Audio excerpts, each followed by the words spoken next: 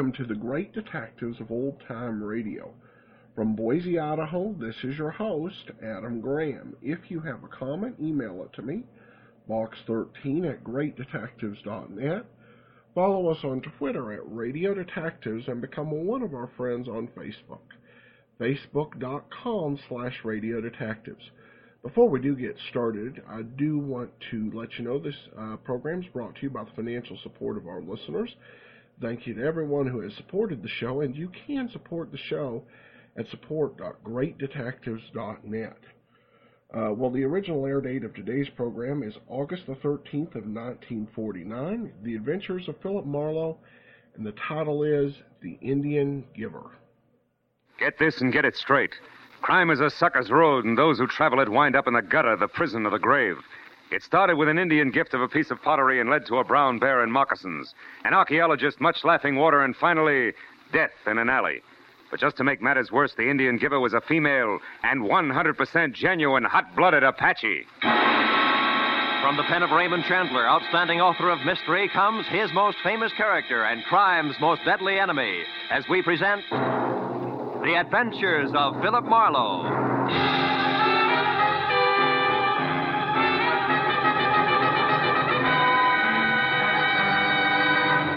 Now, with Gerald Moore, starred as Philip Marlowe, we bring you tonight's exciting story, The Indian Giver.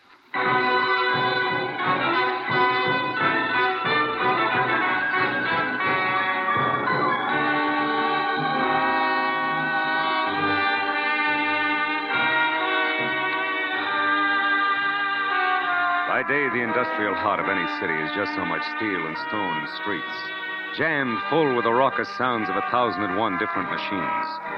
But by night, all of that is gone, and there are only endless, smooth-sided, lonely canyons that overflow with a steady humming silence that everywhere hangs like a distant echo of the day that's passed. And Los Angeles was no exception at 9 o'clock at night, as I pulled up and parked in front of a grace-curtained storefront on a deserted downtown street that marked the showroom of the wholesale curio dealer who had telephoned my office an hour earlier. And in a Dutch accent laced tight with worry, it urged me to call on him at once. A raised gold lettering on a side door that showed a strip of yellow light at the threshold said Alex Van Noord, private, in an ornate 18th century script. So when I knocked, I was ready for something continental with thick bifocal glasses. When the door swung open, my jaw dropped to my chest. And I couldn't help gaping because the huge V of a man in front of me, in cheap, snug clothes who had dark hair, dark skin, and darker eyes, had to be no less than a full-blooded American Indian. Moccasins and all. What you want? Mr. Van Noord, is he in? Name your business. Well, it's personal. What's yours? Hate. For those who would destroy our culture. Oh!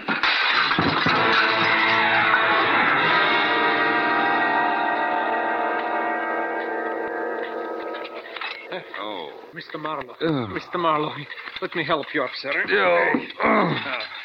I'm Van Noord. Are you all right? Oh, sure. I'm fine.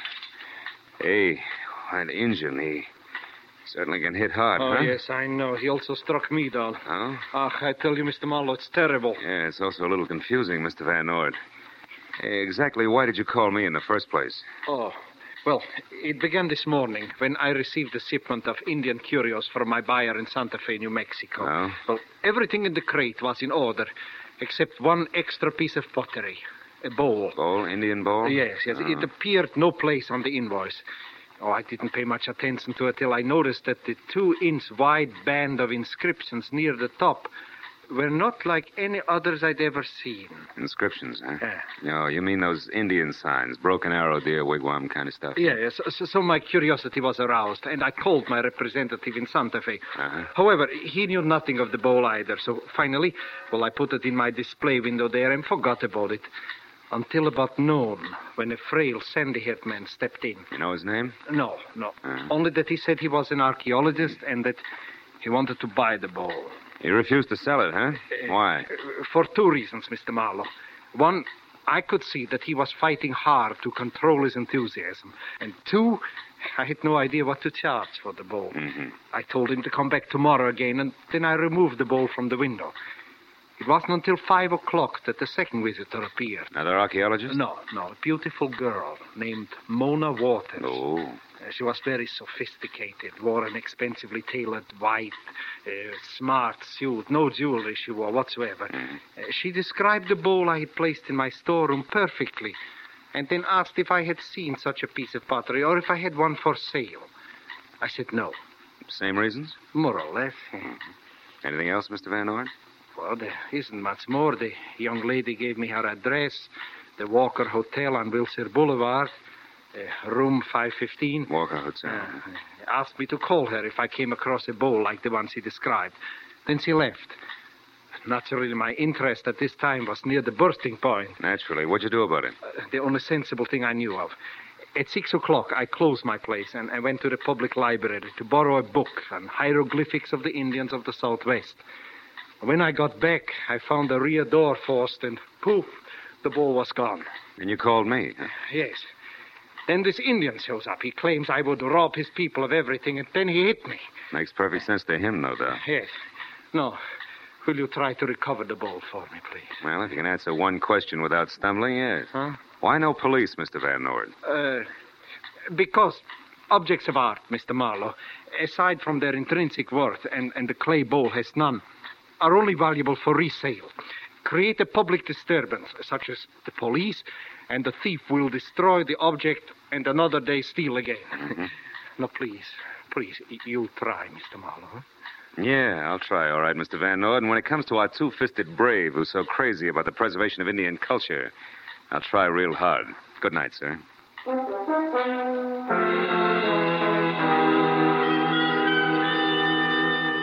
Van Ord's enthusiasm and the $100 he pressed into my hand before I left were encouraging, and I drove straight to the Walker Hotel on Wilshire Boulevard, where a moment after I entered the plush lobby, encouragement came once more. Because gliding from a travel agency booth toward a cocktail lounge was what my client had described as beautiful girl, expensively tailored, smart white suit, no jewelry whatsoever.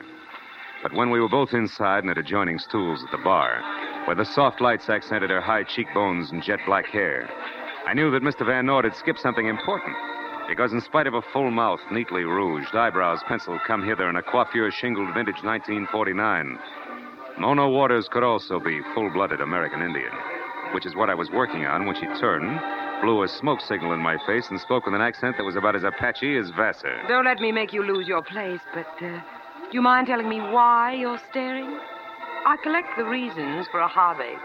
You know, like some people save stamps. Uh-huh. And others pottery. Who are you? A ceramics fiend named Smith. Now, Mona, let's talk about you, huh? Why? Because I've already been offered $10,000 for the bowl. What? Good enough? You have the bowl where? Well, not in my pocket, honey. It's too bulky. I've got it tucked safely away outside in my car. Oh? Yeah, you know, you didn't hide it very well after you stole it from Van Ord. You've been in my room. Could be. Now, do we talk business, yes or no? Yes. What do you want to know? Well, for one thing, what's the bowl to you? Everything. It's mine. All mine, via primogeniture. Which is Apache for what?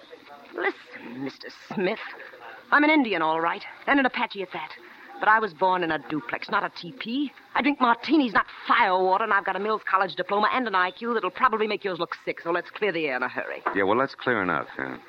Now, smart boy. My late Uncle George Waters, also known as Chief Laughing Waters, giggle if you want to, owned the bowl you want $10,000 for. So? So a long time ago, he willed it to my father. However, my father died a year ago, leaving only me as heir apparent. Hence, that bowl is mine. All mine, via primogeniture, which brings us right back to where we were. Except you haven't mentioned why the bowl means so much to you. And I won't. No, will you pay the $10,000, huh? I didn't say that. And I won't say anything more until I see that bowl. Now, I've got to make a couple of calls. It should take about 20 minutes. After that, I'll be in my room. Please call before you come up. And if you don't have the bowl, don't come up. Okay, baby, fair enough. So long.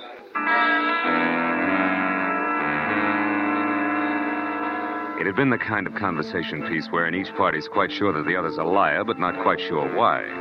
So a moment after I was on the sidewalk and out of Mona's sight, I darted for the side of the hotel in the rear entrance, where I made my way to a self-service freight elevator that got me to the 5th floor, just as the Apache with gloss closed the door to a room at the far end of the carpeted hallway. I was about halfway there when it came.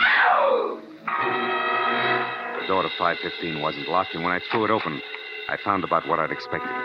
Mona slumped in a corner of the room, pride heard only, and opposite her a wide-open window, which I figured led to a fire escape, until I was standing next to it and saw that there was nothing but sheer wall that plunged 5 stories to the sidewalk below. And on a line with the hotel's 4th floor, a rooftop, that at best was a good 15 feet away. When I closed the window and turned back to the room, Mona was already on her feet. That sly jerk. He waited till I had the door closed behind me, and then he swung. Oh, brother, when we meet again. Oh, Mona, who? Did he get the bowl? Get the bowl? I thought you had that, Smith. I was kidding, and you know it. Now, once more, who was it? His name, Mona. Jimmy Brown Bear. Jimmy which? Brown Bear. Smitty, a lot of Indians have Indian names. It's a custom. Try not to fall apart every time you hear one. I will if you'll stop being persecuted. I think Indians are all good Americans. Now tell me about the big brown bear. Okay. All right. He's absolutely sold. The bowl's a priceless tribal heirloom the white man's trying to steal. He's plain nuts. Who else would try a jump like that from a 5th-story window? Yeah, it's quite a hop. If he actually made it. What do you mean if? Nobody fell. No, maybe nobody jumped either. Maybe you make up heap big story, baby. Hide bowl here in closet, then fall on floor. Tell Wild Tail or Screwball Apache. That'd be smart. Yeah, heap. But also smart if you take long nose out of Injun girls' affairs before it get blown off. Stand still, Buster. You Tomahawk, caliber 38. How unfriendly. But effective. Now, Smith, what's your real name? Sammy Blue Ox. My father calls me... Junior, let me clear up a very important point. That Indian bowl, in some strange way, is the answer to the location of enough lost Spanish gold to keep you, me, and everyone we ever met off the bread line from here on out. Okay, I'm intrigued with the point you were going to clear up. Just this. I've got a dandy idea where I can find both the bowl and Jimmy Brown Bear right now.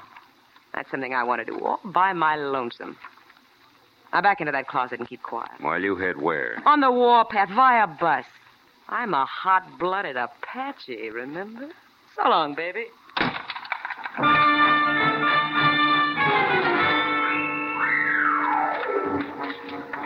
There are times when things look black enough without staying put in a dark closet.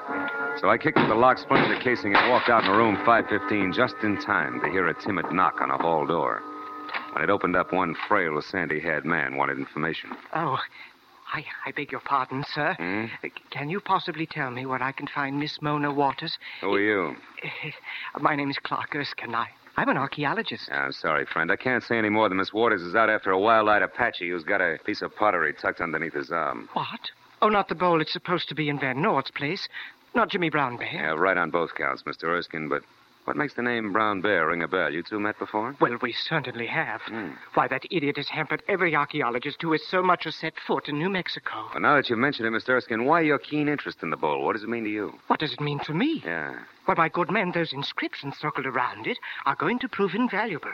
Possibly another Rosetta Stone. An open sesame to the countless undecipherable writings we've already collected. About Spanish gold, maybe, huh? Spanish gold?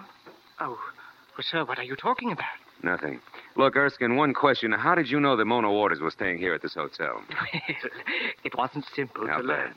When Mr. Van Noort refused to sell the bowl to me until tomorrow, I wanted to be certain that he also didn't sell it to anyone else. So I watched his showroom. Oh, that's smart. When I saw Miss Waters there, I recognized her at once as an Apache, and I followed her here, where I found out her name and room number. Now, I'm going to wait for her until she returns. I'm not going to give up. That bowl means too much. Wait a minute. Hold it, Erskine. Do you happen to know Jimmy Brown Bear's hometown? Come on, quick. Well, yes, I do. It's Sakona, New Mexico. Sakona, New Mexico? Yes. By bus. Thank you, friend. I'm sorry to have to leave you to do your waiting alone, but I got to catch a bus. But where, Mr. Marlowe? At the downtown Central Bus Depot to put cart before horse, to turn tables, a switch. In short, Mr. Erskine to track an Indian. So long.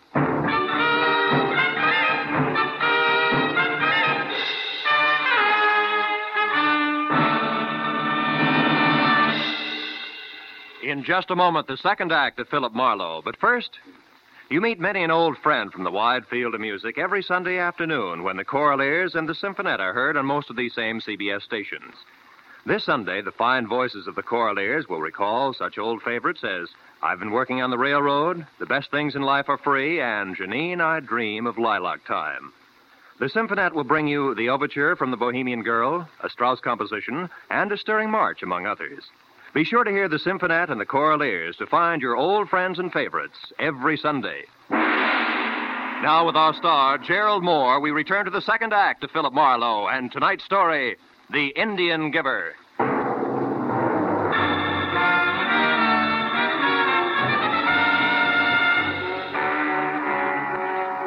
Tracking an Indian over the busy concrete of downtown Los Angeles sounds a lot tougher than it turned out to be.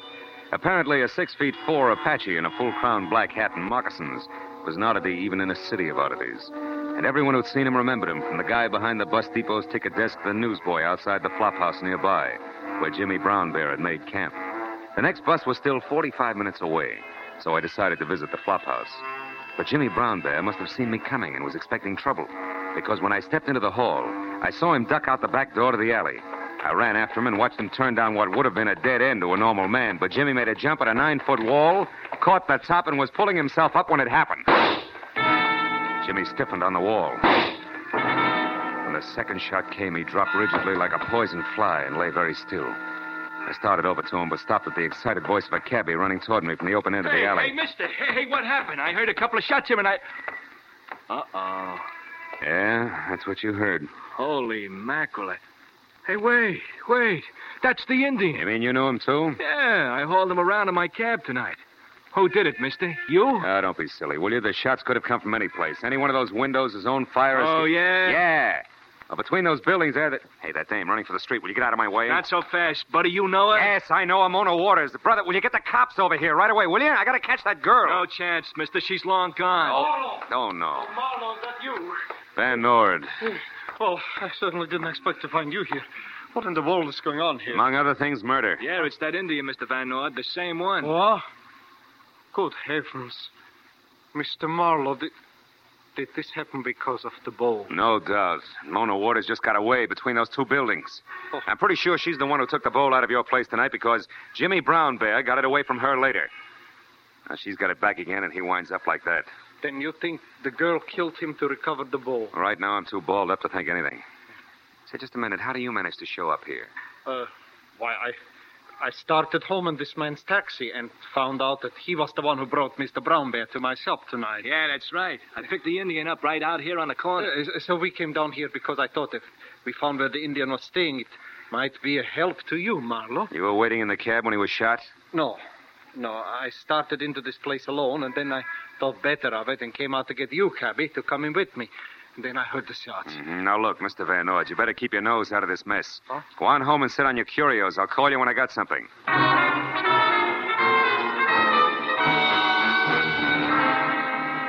Assuming that my client's story was true and that he did have the cabbie to back him up, I got in my car and headed back to the Walker House. I parked at the side of the hotel and started for that convenient rear door again when I saw the commotion of half a dozen excited passers-by bending over a man stretched out on the sidewalk. Hey, how do you like that? It's enough to make a fatalist out of you, ain't it? Absolutely. What happened? Why, that poor guy there is walking along minding his own business and practically gets his back broke by a hunk of pottery some jerk must have heaved out of one of them windows up there. Pottery? You mean a bowl, maybe? Broke? I don't know. It broke all the smithereens. It was plenty heavy, though. It was about... Hey, look. Here's a chunk of it. Let me see that. Oh, sure. Brown clay with symbols carved on it. Indian symbols. Listen, buddy, what window did that come out of? Anybody see? Anybody? No. They're all dark up there. We can't figure it out. Hey, what's the matter? Where you going?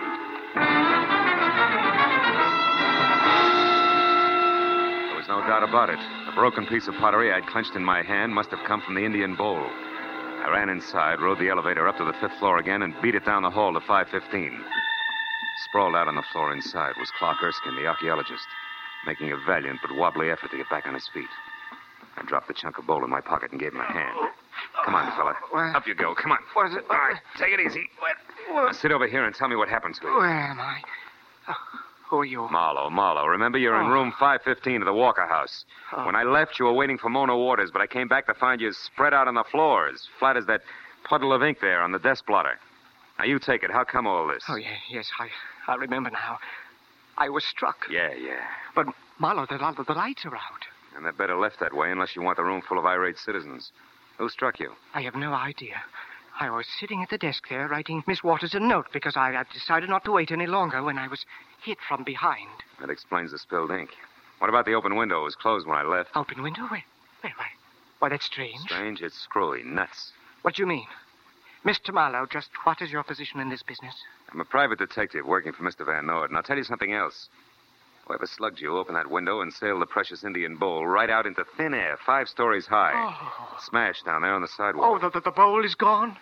Destroyed? Mm-hmm. Oh, no. Oh, yes. Oh, that's hideous. The markings on that bowl were priceless. Why, Marlowe, great Scott, why was it destroyed? That's what I mean. See, it's screwy. Oh, wait a minute, I'll get it. Hello? Miss Mona Waters, please. It's urgent. Interstate Airlines calling. She's out. I'll take the message. Oh, thank heavens. We want to rectify a perfectly ghastly mistake. We're afraid the relief operator may have given Miss Waters 2:12 a.m. instead of 1:12 a.m. as the departure time of her plane tonight. But, baby, it's 12:30 now. If she leaves at 1:12... I know. We're just sick about it. Can she make it? I hope not. But I'll do my best to deliver your message in person. You're a dear girl for calling. Goodbye. What was it, Marlowe? Something important? Not archaeologically. I'll see you later. Oh, wait. Isn't there anything we can do about the bowl? Oh, sure. Get a bottle of glue and a dustpan and hop to it. So long, Erskine. I'm off to the field of the Thunderbirds.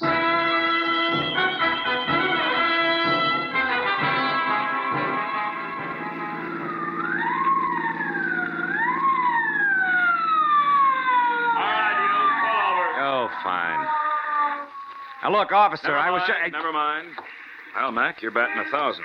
You pulled out of the hotel driveway 2 blocks back, ran 1 full stop and a red signal getting this far. That's great. So what's your story?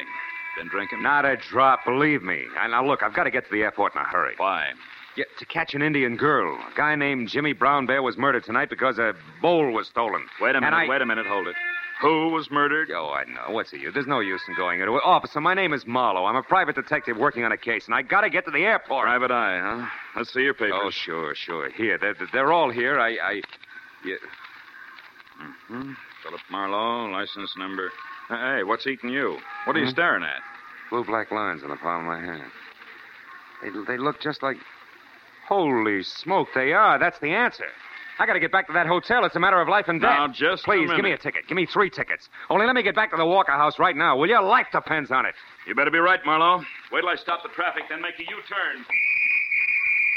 Now, go ahead.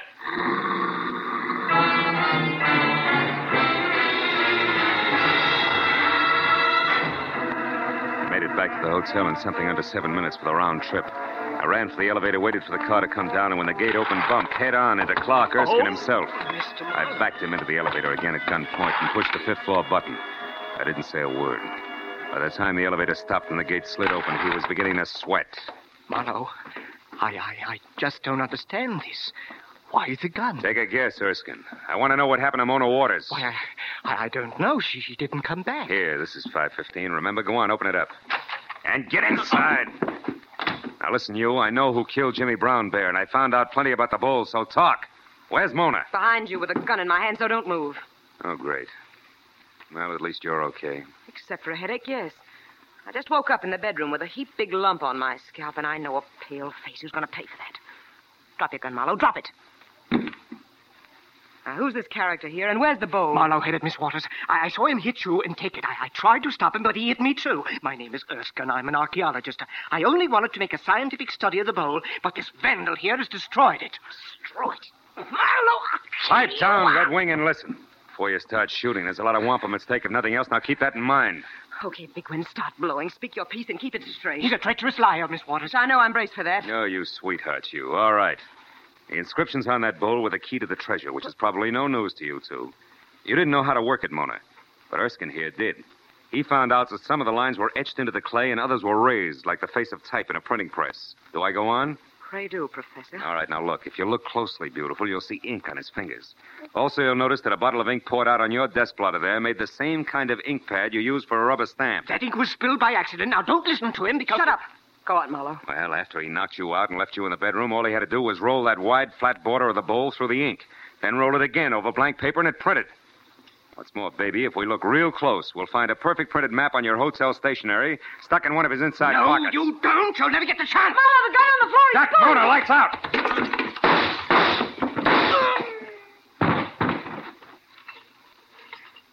Marlowe? Marlowe, are you all right? Yeah, I'm okay. Oh. Then I did shoot the right man.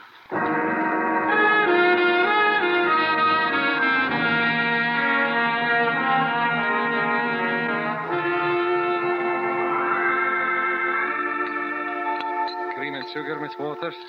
Thanks. Well, that's about the story, Mr. Van Ord. Mona here slipped the Indian bowl into your shipment to keep it away from the guys she knew were after it. And, of course, she had to follow the bowl here to L.A. Erskine followed her. I see. It's amazing, isn't it? Positively amazing. Marlowe, how did you discover that the intricate pattern on the bowl worked like a printing press? Oh, well, after Erskine had made his print of the map, he threw the bowl out the window to smash it so no one else could duplicate it. I got hold of a chunk of it and clenched it in my hand. I found out later, when I passed that cop my credentials, that the chunk of pottery had left separate, distinct lines of ink on my palm. Terribly clever. Isn't he, Mr. Van Mill? Oh, take it easy, baby. Indeed, he is clever, Miss Waters. But what of poor Jimmy Brown Bear? Well, Erskine followed me from the hotel to Jimmy's place and shot him, so I'd never have a chance to talk to him. He was a ruthless little guy, Clark Erskine. But if he survives that bullet wound, the state will get him for murder. Yes. Oh, Miss Waters, you'll have to hurry and finish your breakfast so that you can catch your plane. But before you go, I have a little gift for you. Excuse me, I'll get it. And Marlowe, speaking of gifts, I have one for you. Come here. Yo, baby, that's nice. Is it for keeps? Of course not, silly. I'm an Indian giver, remember? When I come to town again, I'll be rich and reckless and loaded with all that old Spanish gold. That's when I'll take my gift back again. With interest. So long, Philby.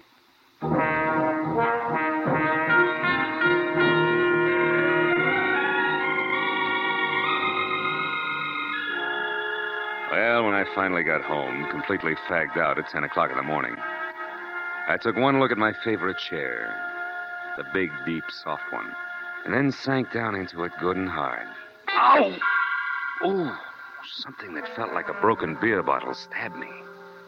I reached for it, and it turned out to be the jagged chunk of the Indian bowl I dropped in my pocket earlier. For the first time, I really looked at the hieroglyphics on it. There were 3 Indian figures. The first was breaking sticks into uneven lengths. The second was holding a small fish, and the third was running away with all the wampum. It took me a long time, but I finally got it, I think. The Indian picture message could only be translated one way. It had to mean, never give a sucker an even break. And right then and there, I thought about Mona and what she'd said. That's when I'll take my gift back again. With interest. So long, Paleface. So long, baby.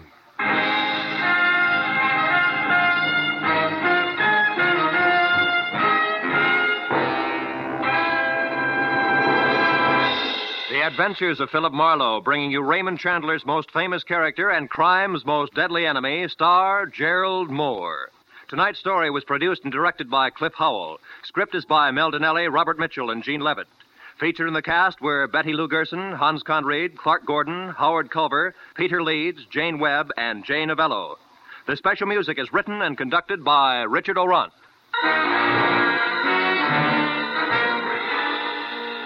Be sure and be with us again next week when Philip Marlowe says...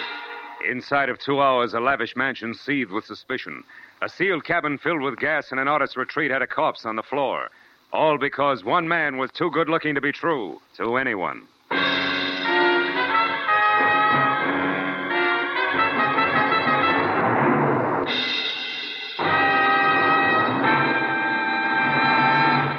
There'll be a couple of unusual twists for mystery fans on Gangbusters and on Basil Rathbone's adventure tonight.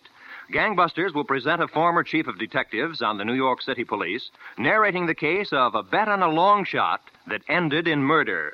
Basil Rathbone's drama will find that suave gentleman going to jail himself in order to deliver a man to the police. This is Roy Rowan speaking. Now, stay tuned for Gangbusters, which follows immediately over most of these same CBS stations. This is CBS, the Columbia Broadcasting System.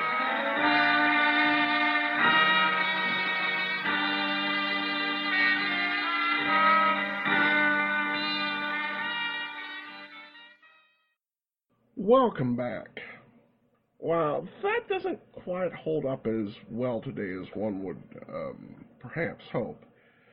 At least culturally. I did like the I did like the idea of this piece of pottery being a 3D map. That was a nice twist, and makes for a pretty solid ending for the story overall.